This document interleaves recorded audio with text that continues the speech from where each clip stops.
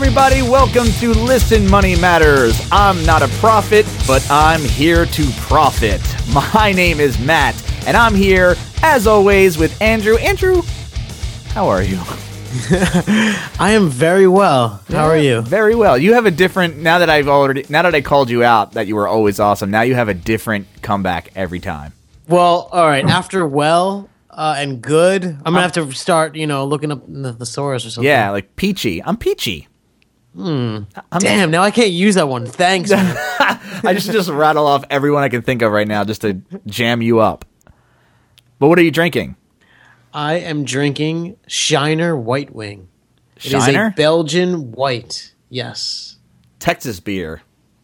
Belgian-style wheat ale brewed with coriander and orange peel, and it is very tasty. I'm actually drinking a French wine called a Beaujolais. It's one of my favorites. Louis Jadot, I believe, is the name of the winery, and it's very good.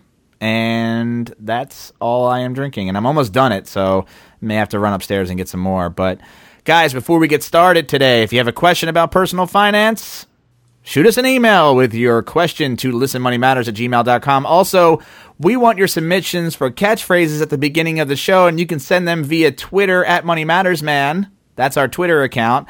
And today's catchphrase is I'm not a prophet, but I'm here to profit, which is a song by the band Fun. And it was brought to us by our guest today, Patrick Keneally. He's a listener, and we're going to talk about how to research investments. Don't sound so excited. You don't think is that false excitement? My hands are literally raised to the ceiling right now. You can't see me, but I promise you they are. Patrick, how are you, sir? I'm fantastic. How you guys doing? Very good, very good. Glad to have you on, man. Oh, thanks for having me on. You keep up with us on Facebook. You keep up with us through email, and you actually know a thing or two about personal finance. Yeah, I'm a regular Listen Money Matters stalker. So, hey, we love stalkers. We love stalkers, and especially someone who knows what the hell they're talking about. Well, I wouldn't go that far. Well, more than me, you could say. So, I think it's all of our listeners by now. Okay, rag on me. I can't help the pot shots, man. I just can't help myself. No, feel free. So, all right. You had mentioned in an email that you had some things to talk about. You work for a company, I think, that you've been doing this for a while.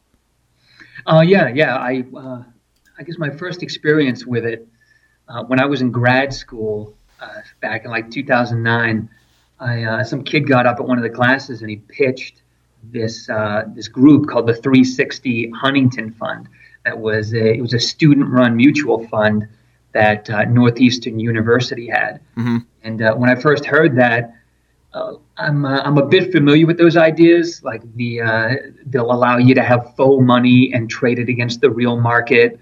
And you get to see how you're doing. But I heard it and I was like, that's just stupid. So I'm talking to the kid afterward and he's like, no, dude, we trade a portion of the school's endowment. So we had in our coffers anywhere from like $300,000 to $500,000 that we were actively trading in the stock market. Wait, they were trading the school's money? Oh yeah. Like people would donate money to the school, and we were allowed to trade a portion of that. What school was so cool? Yeah, what school was this? Northeastern University in Boston. And all right, so is that a private or public school? It's a private school. Okay. Yeah. Interesting. Yeah, so it makes it a little bit more legal. And so who came up with the 360 Huntington Fund? Northeastern University is located on Huntington Ave. Okay. And the address is 360 for the main building. So that's where they came up with it. Yeah, it rings in with that. And then, 360, the whole idea of like turning in a complete circle. So it's catchy. And you went to school for finance? Yeah. So I was going back to school for my MBA at the time. And I thought it was a great idea. I wound up getting in with that group. And the really cool thing was, as I'm going to those meetings, night after night, I was able to tack on credit for my degree. So I didn't have to take other classes. That's cool. It's real life experience. extracurricular activities that apply to credits. Absolutely. So what'd you learn? So we did a number of things for valuation. And I won't bore your listeners with like the nitty gritty. Like if they want to, they can look up things like a free cash flow and how to do like a DuPont calculation. But one of the big items for stock evaluation is really just kind of understanding the company. And you want to act like you're investing in a company or buying an actual company, because when it comes right down to it, you are buying a piece of a company. Mm-hmm. And there are a number of easy ways that just, average Joe can do that. So one of the sites that I always direct people to, like before they buy any stock, is to if you Google like SEC and Edgar, then that's where all of like the 10Ks and 10Qs are loaded. So any company that's on the stock market, in order to be public, they have to file paperwork every quarter, which is a 10Q or a 10K at the end of a year. So you have the right to look at a company's income statement, their balance sheet, their cash flow statement. And if you know what you're looking at, that can help you make an educated decision on whether or not you're going to purchase that company. And this is a site run by the SEC? Yeah. So the Securities and Exchange Commission, at the end of every year, every public company needs to have their financial statements audited by an external third-party auditing firm. And then those financial statements are sent to the SEC. They're loaded up in the public records so that any citizen can pull them from a website before they decide to invest into the company. It's just a part of due diligence. So I know we have some financial nerds who listen, like you and some other people wrote in, and a lot of people are pretty passive. What kind of stuff specifically should they look for in this document, or like why would they even care to open this document? All right. Well, to my point earlier, like you're really, if you were going to buy a company, mm-hmm. then you would never just say, "Oh, hey, I'll give you like $1,000 for this company." You would want to know, well, what does the company bring in for money? What's your revenue? What are your average expenses every year? How much money do you have in your bank account today? How much debt do you have today? So you need to know all of those things in order to value a company. And it's your right to look at any public company and pull that information down. Like if you just, like Andrew, I know you're a big guy with Tesla, like you wouldn't just invest in Tesla because you think things are going to turn out fantastic in the future and just this pie in the sky idea. Mm-hmm. Like hell, maybe Tesla took out like $10 million in loans, and they're not generating enough revenue in order to meet the payments on those loans. So all of that information would be available in their 10K at the end of the year. They would have to detail it out. So let me ask you, Patrick, because say, Tesla made a profit of $5 million, which they didn't. But, you have the $5 million from Tesla, and then McDonald's also made $5 million, profit. These $5 million are not made equal. So how do you put something like profit in perspective for a specific company? Yeah, well, first you need to know the industry that you're looking at. I mean, obviously, Tesla here, you're looking at clean tech or automotive, whereas McDonald's is more like retail food industry. So you're going to have different values for, as you mentioned, their revenue, their costs in any given month will be different. They could have different inventories, I'd assume. You're not buying the same thing if you work at McDonald's versus Tesla. You've got parts for cars versus hamburger buns.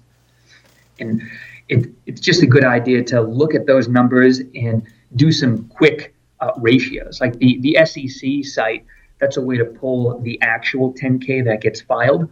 But if you were to go to Google and type in investing in Business Week, that will bring up a website that it has all the 10Ks available, and it gives you the financial statements as well as some ratio calculations for you. So this is a site that I always go to before I purchase any share of stock.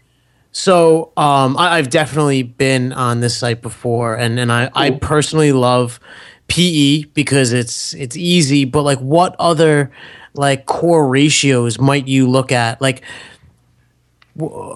yeah, and like, how can you tell if the ratio is good or bad? Like a PE, for example, of 13, like could be meaningless without some kind of context. Yeah. Yeah. Right. Yeah. So one of the neat things about the Investing Business Week site is it gives you other companies down towards the bottom of it. So it tells you other competitors that you would want to look at while looking like at Tesla or at McDonald's. And it will give you, say, a PE calculation, and it will tell you what the industry average is for that. So it makes it a little easier for you to kind of base that decision on are these guys, are they doing good or are they doing bad? Like a quick calc that I always do is just to calculate working capital of any company, which is very basic. It's just taking the current assets on the balance sheet and subtracting the current liabilities. And that's just letting you know, like, your assets they're goods that you have on hand, whether it's like cash or investments, and current being it will be transferred over into cash, or it could be within 12 months. So you take those current assets and you subtract the current liabilities, which are debts that are due over the next 12 months. And that will give you either a positive or a negative number. So if it's positive, then you can feel pretty comfortable that the company can at least meet the short-term debts that it has coming up in the future. I have to ask an idiot question. Oh, go right ahead. If you don't mind. So I'm looking at, I just went on to the investingbusinessweek.com website you sent us, and we'll put these in the show notes, of course. And because we're talking about Tesla and I'm somewhat familiar with it, I'm looking at the snapshot, the overall view, and I'm looking at, is it, the number that I want to look at is P/E? TM, it says? Yeah, let me hop into that site. It has a blank line. Does that mean I can only view it while the market is open? It hasn't been around long enough for there to be a PE ratio yet. Right. So with PE, it is specifically price to earnings. So it takes the price of Tesla and it divides it by the earnings. So if your earnings are negative or zero, then it shows nothing. It shows nothing. Okay, so I'm looking at this snapshot for Tesla. I want to know, as a moron investor, what numbers I should be looking at to indicate. I mean, obviously, I see the scale goes up. I mean, you can see the graph, and it goes up, then it goes down, then it goes up, then it goes down. But what number should I be focusing on here? So I would. Here, let's do a quick. I'll do a quick. Easy calculation based on the data. Because you know what, you sent me I went to the SEC website and I right. It'll blow your head up. Yeah, my eyes glazed over and I'm like, oh. Well, it's government run. Right, that's true. So the one of the things that I always like to do is I'll take the like number of shares, the outstanding shares. So you can see for Tesla. Yeah. You've got like 124 million. Yes. So take that number and multiply it by the say the price right now, the current share price of Tesla. So times it by that? Yeah, multiply by that. So that would give you like a rough number of, if I were going to purchase the company, this is what I would have to pay in order to buy the whole thing. Because the shares outstanding are the total number of shares in the market. Oh, it's 124 million shares. Yes. Oh, well, I did that calculation. I was like, only $23,000 for Tesla? See, this is how stupid I am. So let's see. That's fine. All right, I'm looking at 124 million shares, and I times that by the price, which is the last price was $190. I'm rounding, by the way. That's fine. Times 190 equals, holy crap. I have billions here. Oh, yeah. It's okay. Probably, I have $23 billion. Yeah, so if so this will give you a rough number. Ideally, you would then take that number and you'd add on any debt that the company has, any liabilities. Where you can't find that here, you have to find that. You can. If you'll see a financials number. Financials tab. Right. Yeah. So you click on the financials tab. Got it. And then it will give you a bunch of financial statements. Sure. And you'll see income statement, balance sheet, cash flow. Yep. So you'll get the debt in the balance sheet. So if you click on the balance sheet, it will reload, and then you'll see a little further down, total liabilities. So your total liabilities, that's debt that you owe other people. So you take that $1 billion number that you have, add in these liabilities, since you would also need to pay this if you bought Tesla. Oh, I see. And then you subtract any cash that Tesla currently has on hand. Since if you bought Tesla, you would also own that cash. Now, what I'm looking at, I'm seeing for December of 2010, it's 179.0. Is that in the millions, in the thousands? 179. Yeah, it should say that's in millions. Oh. Okay, so that number drastically changes then. Right. And that's the true worth of the company. Yeah, if you were to buy this company outright, you would expect to pay that much. And then then here's the clincher, right? You take that number, so the market times the shares, add on the debt, subtract the cash, take that total number that you come up with and divide that by the stockholders' equity. Or in this balance sheet, you'll see a number for total equity.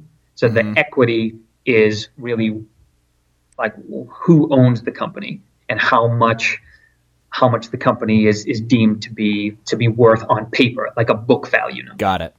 So this will give you, it should be a number around like a single digit number, ideally, right? So if that number is less than 1, then that means that the company is selling below the book value.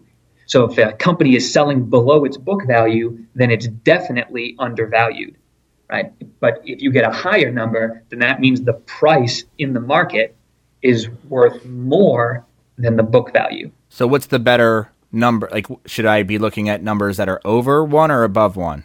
Or under 1 or above 1? So if you're looking for an obvious deal, then you'd want something below 1. Oh, like okay. A lot of value investors, they won't even look at companies that have a number higher than 2, because that means that, remember that first calculation was we used the market price and we multiplied it by the outstanding shares.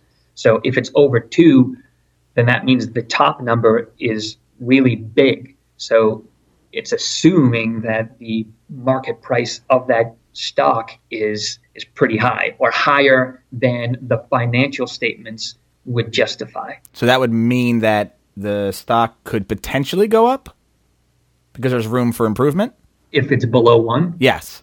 Oh, yeah. If it's below 1, it means it most likely will go up, because any company at the very least needs to be worth what their financial statements say. Like any stock, it trades on 2 fundamental principles. That just the company's financial value, like what is it worth? You take the assets and the liabilities, and you figure out the like how much cash it has on hand. So just a mathematical calculation, and then the emotion of it. And Andrew gave a great example of this a couple episodes ago, where weren't there some sort of fires for Tesla, and the price just plunged. And if you think about it, the financial statements of Tesla, they created a certain value the day before those fires, and And you can almost bet that they didn't change very much the day after the fires. So what would have driven that price down? And it's just the emotion that runs in the market. So I want to go a little further on that because we're talking about balance sheets. Yahoo owns a significant portion of this company, Alibaba, which is like the Amazon of China. Yeah. And as it turns out, if you subtract Yahoo's holdings of Alibaba, which is a significant portion of like the value of Yahoo, it actually turns out that the valuation of Yahoo's business is negative. And Yahoo as a company does make money. So how might you explain that? Well, I'm not too familiar with Alibaba. Is that for so you're saying Yahoo's? They basically they had bought this company way back when they first started, and they're turning out to be like they're IPOing. It's gonna be like 160 billion Amazon competitor, but they're based in China. Right. Okay, so you're saying that the value of Alibaba is negative, not the value of Yahoo. So sorry, it was maybe like a confusing example, but I guess like Yahoo owns a stake in Alibaba, and Yahoo is worth X. But when you remove the stake in Alibaba from Yahoo, like these their profits, their assets, their liabilities, the valuation of it is like below 1, right? So it's below book value. Yeah, so the company it's itself. a negative. Yeah, the company itself is below book value, but because Yahoo's in it, it's inflating it. Okay. Is that what you're saying? Yeah, like they basically people were valuing Yahoo's business as less than 0. Mm-hmm. All right. So that if the book value, well, if you're removing that number from like the outstanding shares, so you're dropping the numerator, which would bring it closer to the book value. I think that's what you're saying. Then if it means that Yahoo is a number less than 1, then Yahoo's stock price has room to increase. That's what that would mean. And it would. It doesn't mean that it will. Like that's the weird thing. Like when I was in the 360 Huntington Fund, there were a lot of kids that were a hell of a lot more intelligent than I am, and they would do calculations based on financial statements, based on like just high level numbers, discounted cash flow, and they'd get a number that meant the stock price would increase. And hell, 3 months later, 6 months later, it didn't. So it doesn't always do that. Like that's why investing in a single stock is risky. But it's even more risky to just say, oh, hey, well, I like this company, so I'm going to invest in them because I like them. Like you deserve it, like to yourself, just to do some sort of due diligence. And like Andrew always says, you should only invest in companies that you understand. Like you should be able to just shoot the shit with someone. Like, hey, here's why I'm investing in this company. You know, they create this. I like this idea. Their long-term strategy for, you know, whether it be electric cars or the way they make hamburgers is really going to help. Like you should be able to have that conversation with someone. So like Andrew does with Tesla, but not like he does with Alibaba. Right. Like Andrew, you don't know anything about Alibaba as a company. It's in China, right? Yeah, I know very little about them. Yeah. So these calculations that we just walked through, that you is this something that like is there a calculator online that already like determines this number, or is this something you're gonna have to do every time? It's it's something that I would try to do every time. So it doesn't already exist as a number that's printed on a snapshot. So the site that we were looking at, the investing.businessweek.com. Yes. So if you're still in that financials tab, you'll see a ratios tab underneath that. So this will give you a lot of those different numbers. I see. Like it'll tell you return on assets, and you'll see one like little hashtag in there in each section, and then you'll see another for like the industry average. And this kind of tells you where the company is in relation to its competitors. Yeah, it's like super small. Yeah.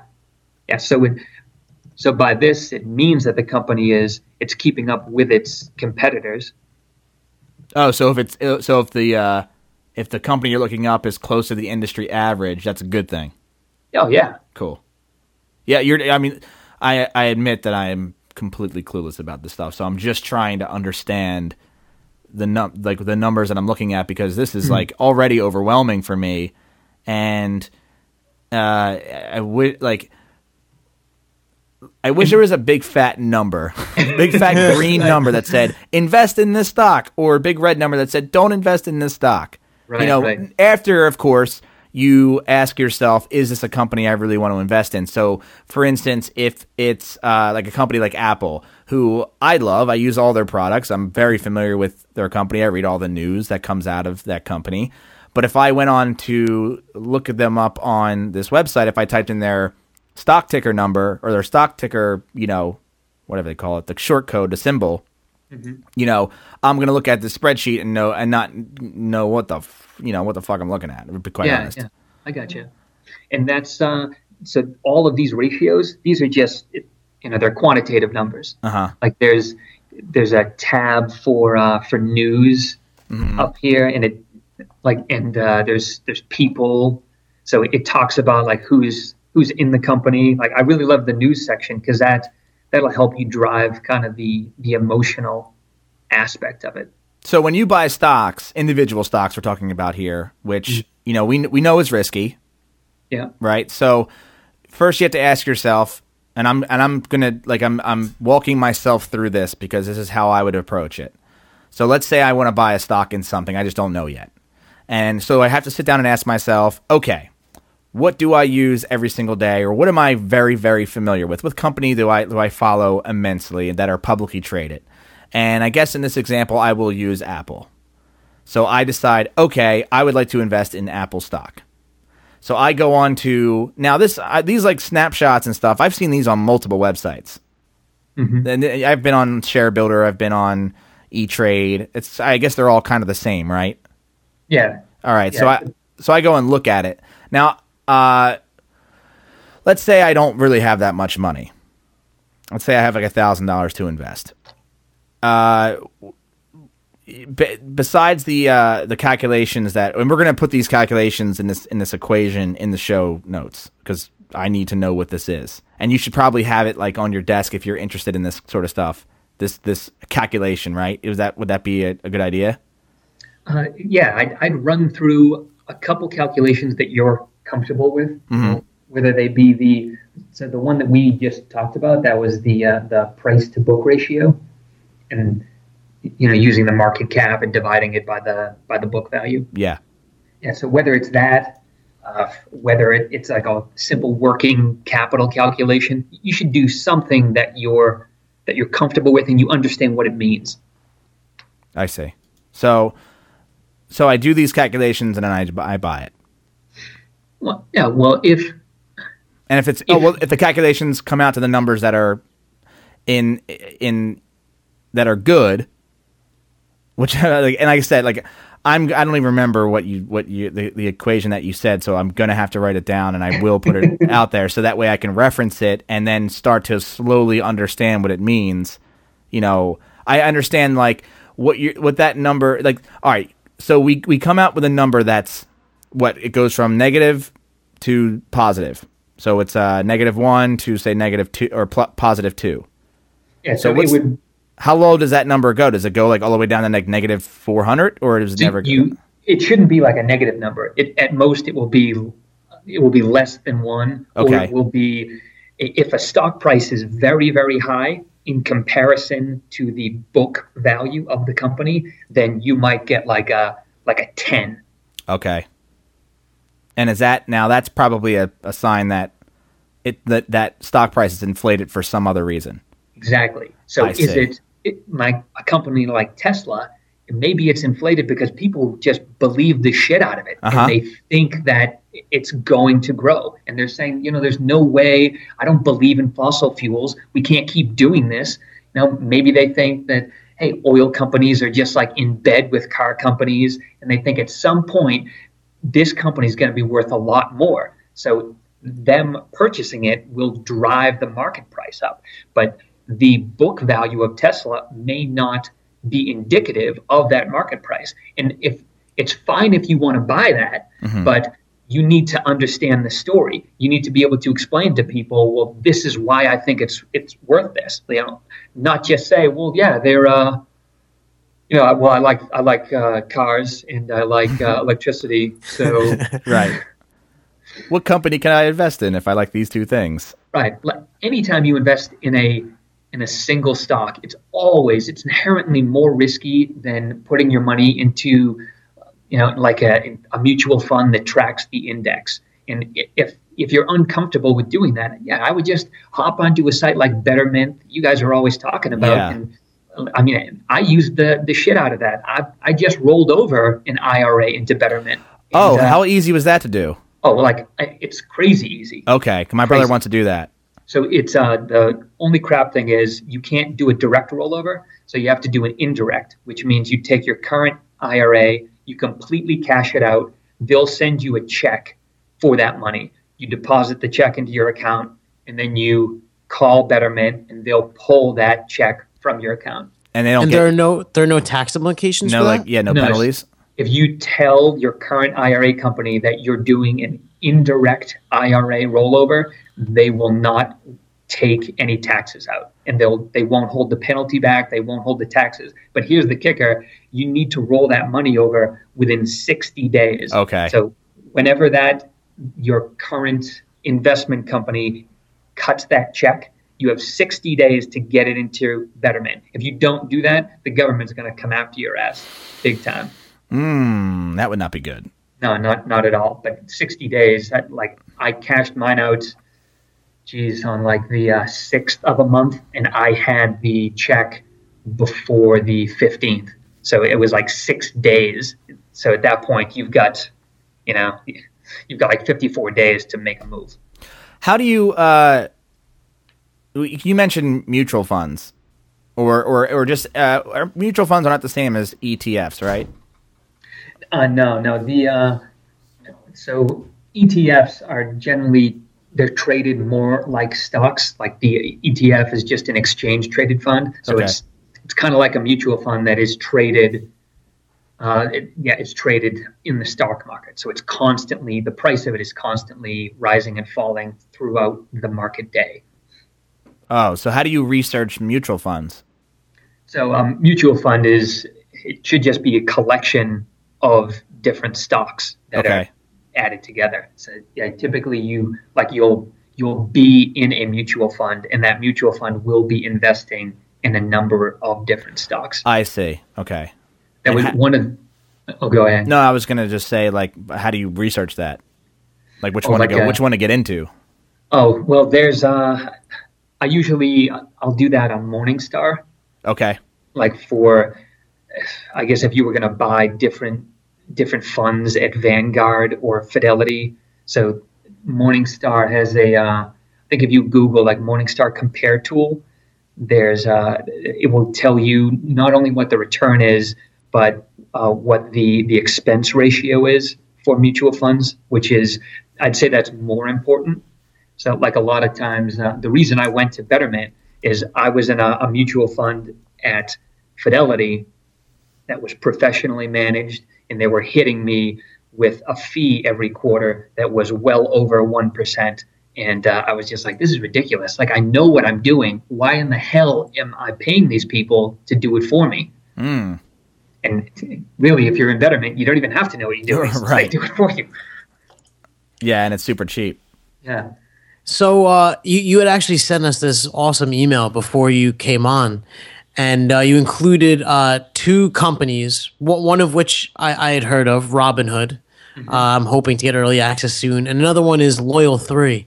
Could you tell us a little about these? Because they're pretty awesome, and I think they're going to be disrupting the investment space. Yeah, I certainly hope you're right about that, Andrew. So Robinhood is, as you mentioned, it's I think that's a site where it's just zero commission trading, and I don't know that it's even live yet.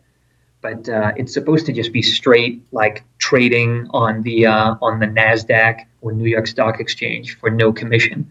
For Loyal 3 is a little different, where you don't get to choose the market price during the day. It's meant just to like help beginners get involved with the stock market. So if there's first off, not all companies are available on Loyal 3. And what you do is you'll put up like $10, $50, maybe $100, and just say, oh, I really like this company. Buy me a couple shares or a fraction of some of the shares here, and then they'll stay on Loyal 3, and it will show as it slowly grows. But that's all you pay for. There's no commission when you make the trade. So when Robinhood goes live, it should cover everything of Loyal 3 and more, I guess. Oh yeah. Hopefully it will. And just like personally, one of the things that I've always hated is, you buy stocks, and I'm not trading at huge volumes. So if I buy like 10 shares of something, there's at least a $5 charge applied to that. And then when I sell them, thinking that there's a profit, I'm paying another $5. Right. So if I haven't at least made $10 on that trade, then it's a net zero. So I'm losing money anyways. Yeah, I mean, I remember when I was researching Robinhood, it's awesome that they're providing no fees, and I was curious, like how could they possibly provide no fees? Like, what's the catch? And it actually turns out they're funded by Google's investment arm, so they don't even have to make a profit yet. Yeah, that's beautiful. I mean, like a company like that, if it were to go live, like the investment banks would just be completely bullshit. Well, yeah, you know what's weird is Robinhood gonna single-handedly stop high frequency trading? It's completely like separate, like not related. Like, so if you think of it like this, like we pay $10 for each trade because we're trading such small amounts of money, but like Goldman has a direct link with the exchanges, and the only cost that they pay is the cost to run all of their massive hardware to actually make the trades. So when we trade through someone like Goldman, we pay them like a fee, like a toll, like over a bridge, Yeah, it's ridiculous. I like the idea of Robinhood. It is. The name itself is freaking excellent. Yeah, isn't it? That's Stealing from the awesome. rich, baby. Yeah, steal from the rich, give to the people who want to become rich.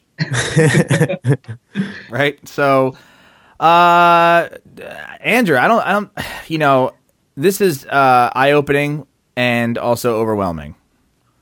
Yeah, I mean, digging into the numbers is tough. Yeah. I think what Pat kind of pointed us to on the investment piece of Bloomberg Business Week is like you can go to the financials of a specific company and then the ratios. So you don't necessarily have to go crazy and calculate everything. And I don't think that you need to be completely knowledgeable of the full 10K, but you could make judgment calls based on that comparison to other companies in the sector. If you look at Apple and Tesla, two different sector companies, but you could also compare their profitability and stuff like that and kind of get an idea.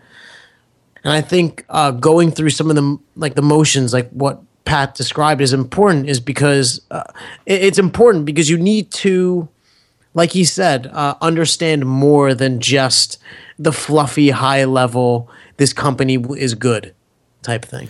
Is there like a chart? Is there a chart available online or somewhere that here are the things here are the data points that you should look at, and here's the all right. I'm going to try to give a weird example of what I'm trying to describe. So not everyone's going to understand this, but it'll help me. So when I test pool water, I use a dip strip and it has a color, and you compare that color to this color range. So in the case of pH, you have those litmus strips that you dip into the to the water, and you compare the color to the thing. So a light color might be a yellow, and a dark color might be red, and that's the spectrum of where you measure it. And depending on what color your litmus strip is, it determines how good or low your pH is, and then there's a middle ground where you want to be. Is there some sort of like chart or visual display that says like this company is in the red area and not doing so well, and maybe you want to hold off of investing, and then this company is in the green, and maybe you love this company, maybe you should invest in it, or they're doing really well. Are there things like that available online that are for free? Am I even making any sense? So you're making sense, and I think that it's not such an absolute thing. Like there's so many variables. With pH, the water is either going to be very acidic or it's going to be very basic. I guess maybe basic.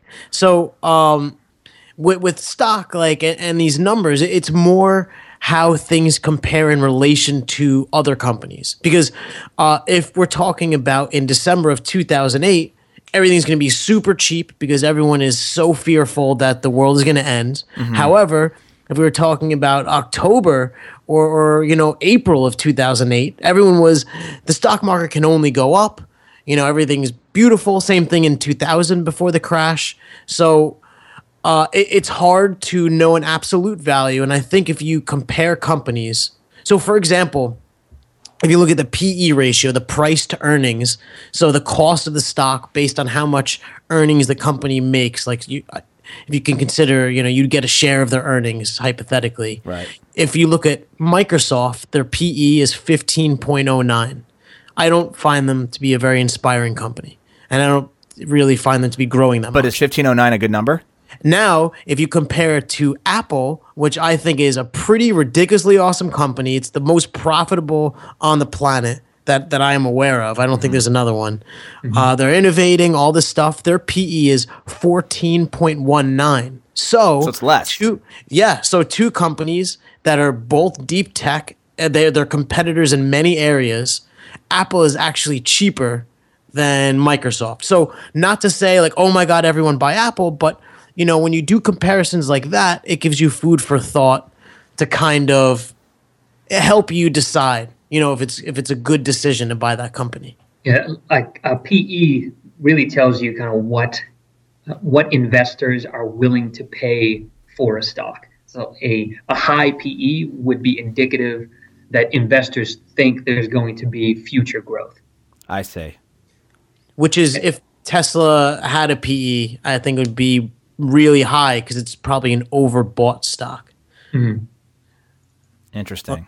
Like if you look at Amazon, I think it's AMZN is their stock ticker. So Amazon is their PE. They're very profitable. Mm-hmm. I mean, actually, I'm sorry, they're not a very profitable company because they keep their margins razor thin. Yeah, they're super low. So their price to earnings ratio is 466.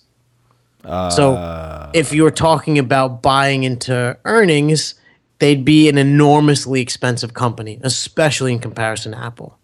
But people buy them because they expect a certain level of growth. Yeah, valuation is it's more of an art form than a financial calculation. Okay. And that's why I say find a couple things that you're comfortable with and just research the hell out of that. You don't have to run through the 10K to get familiar with it. This Business Week site makes it pretty easy, but the 10K will detail out what the company's been doing, what they're expecting in the future. Most people who invest, they're not looking at that stuff. And if I were going to give someone my money, I would want to know that. Right. And to further Pat's point, I'm sorry, I keep calling you Patrick. To further Patrick's point, most people don't know this information, and I would go so far as to say is many professionals who buy and sell and are behind the scenes in large mutual funds don't necessarily look at all these things or even know how to make the right decision. Most people don't beat the market average. So it's very risky going into an individual company. Very. Yeah, and I like the idea of when you choose a stock that you want to buy, act as if you're buying the actual company. I like that thought process. To me, that makes sense to me.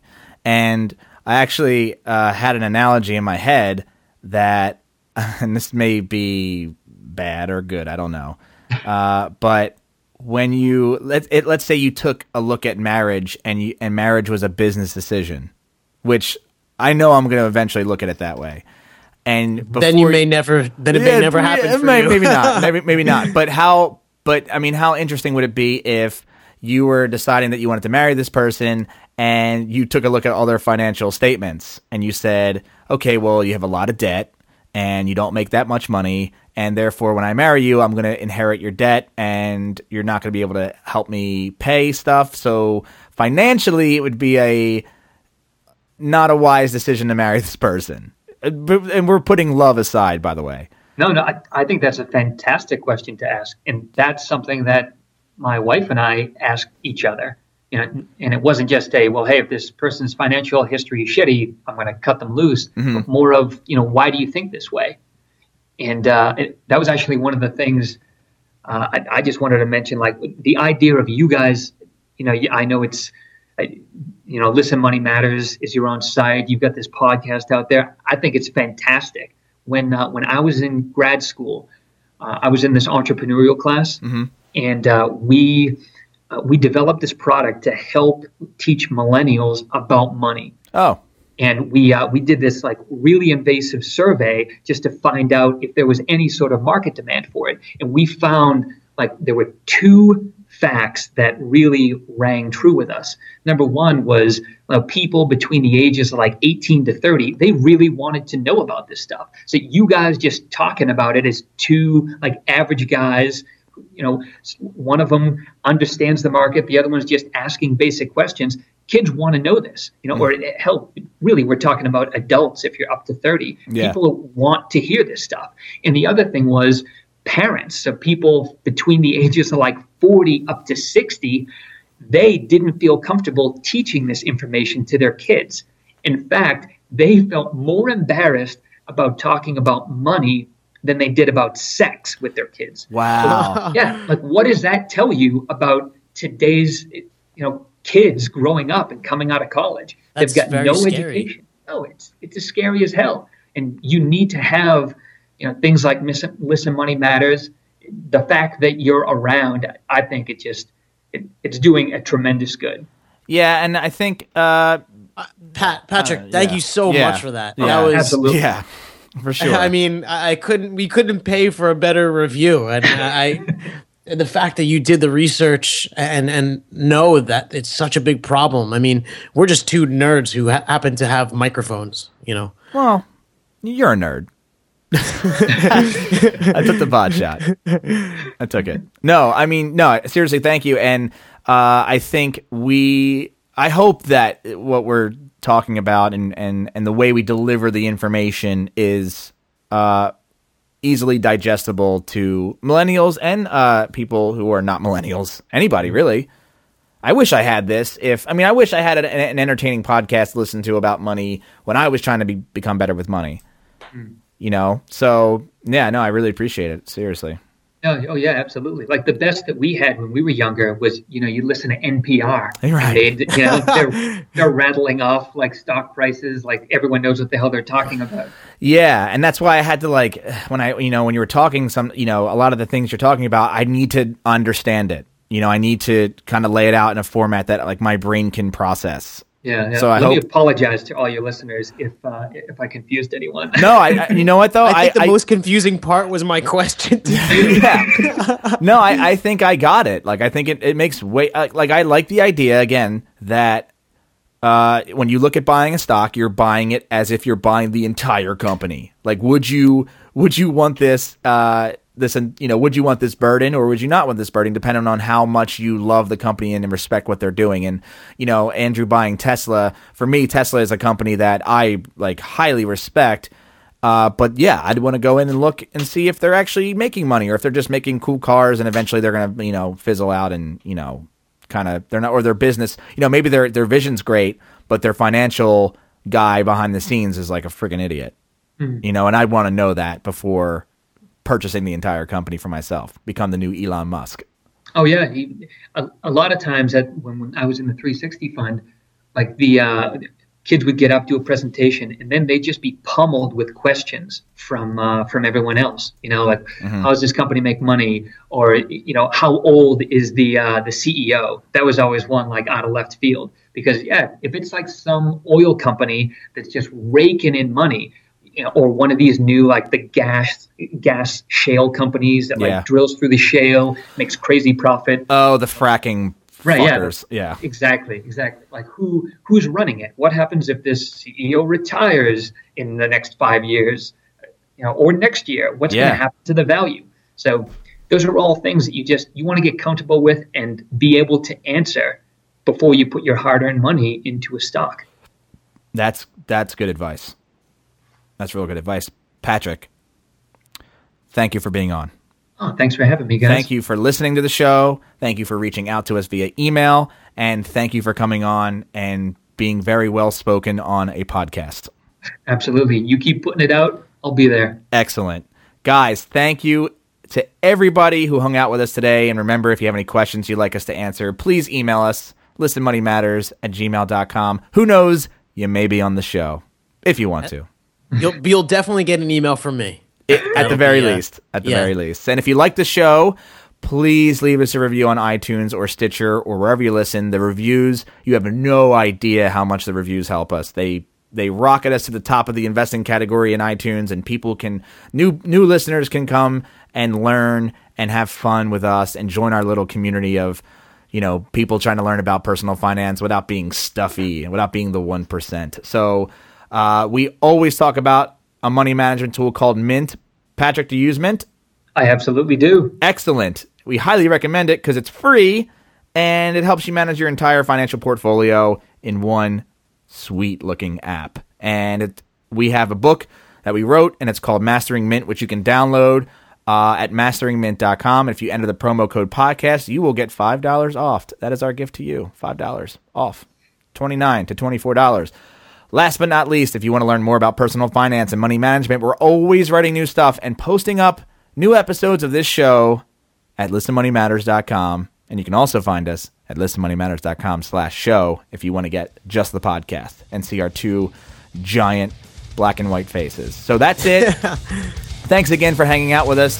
Patrick, thank you again for being on. Thank you. And we look forward to the next episode later, guys. Later, man.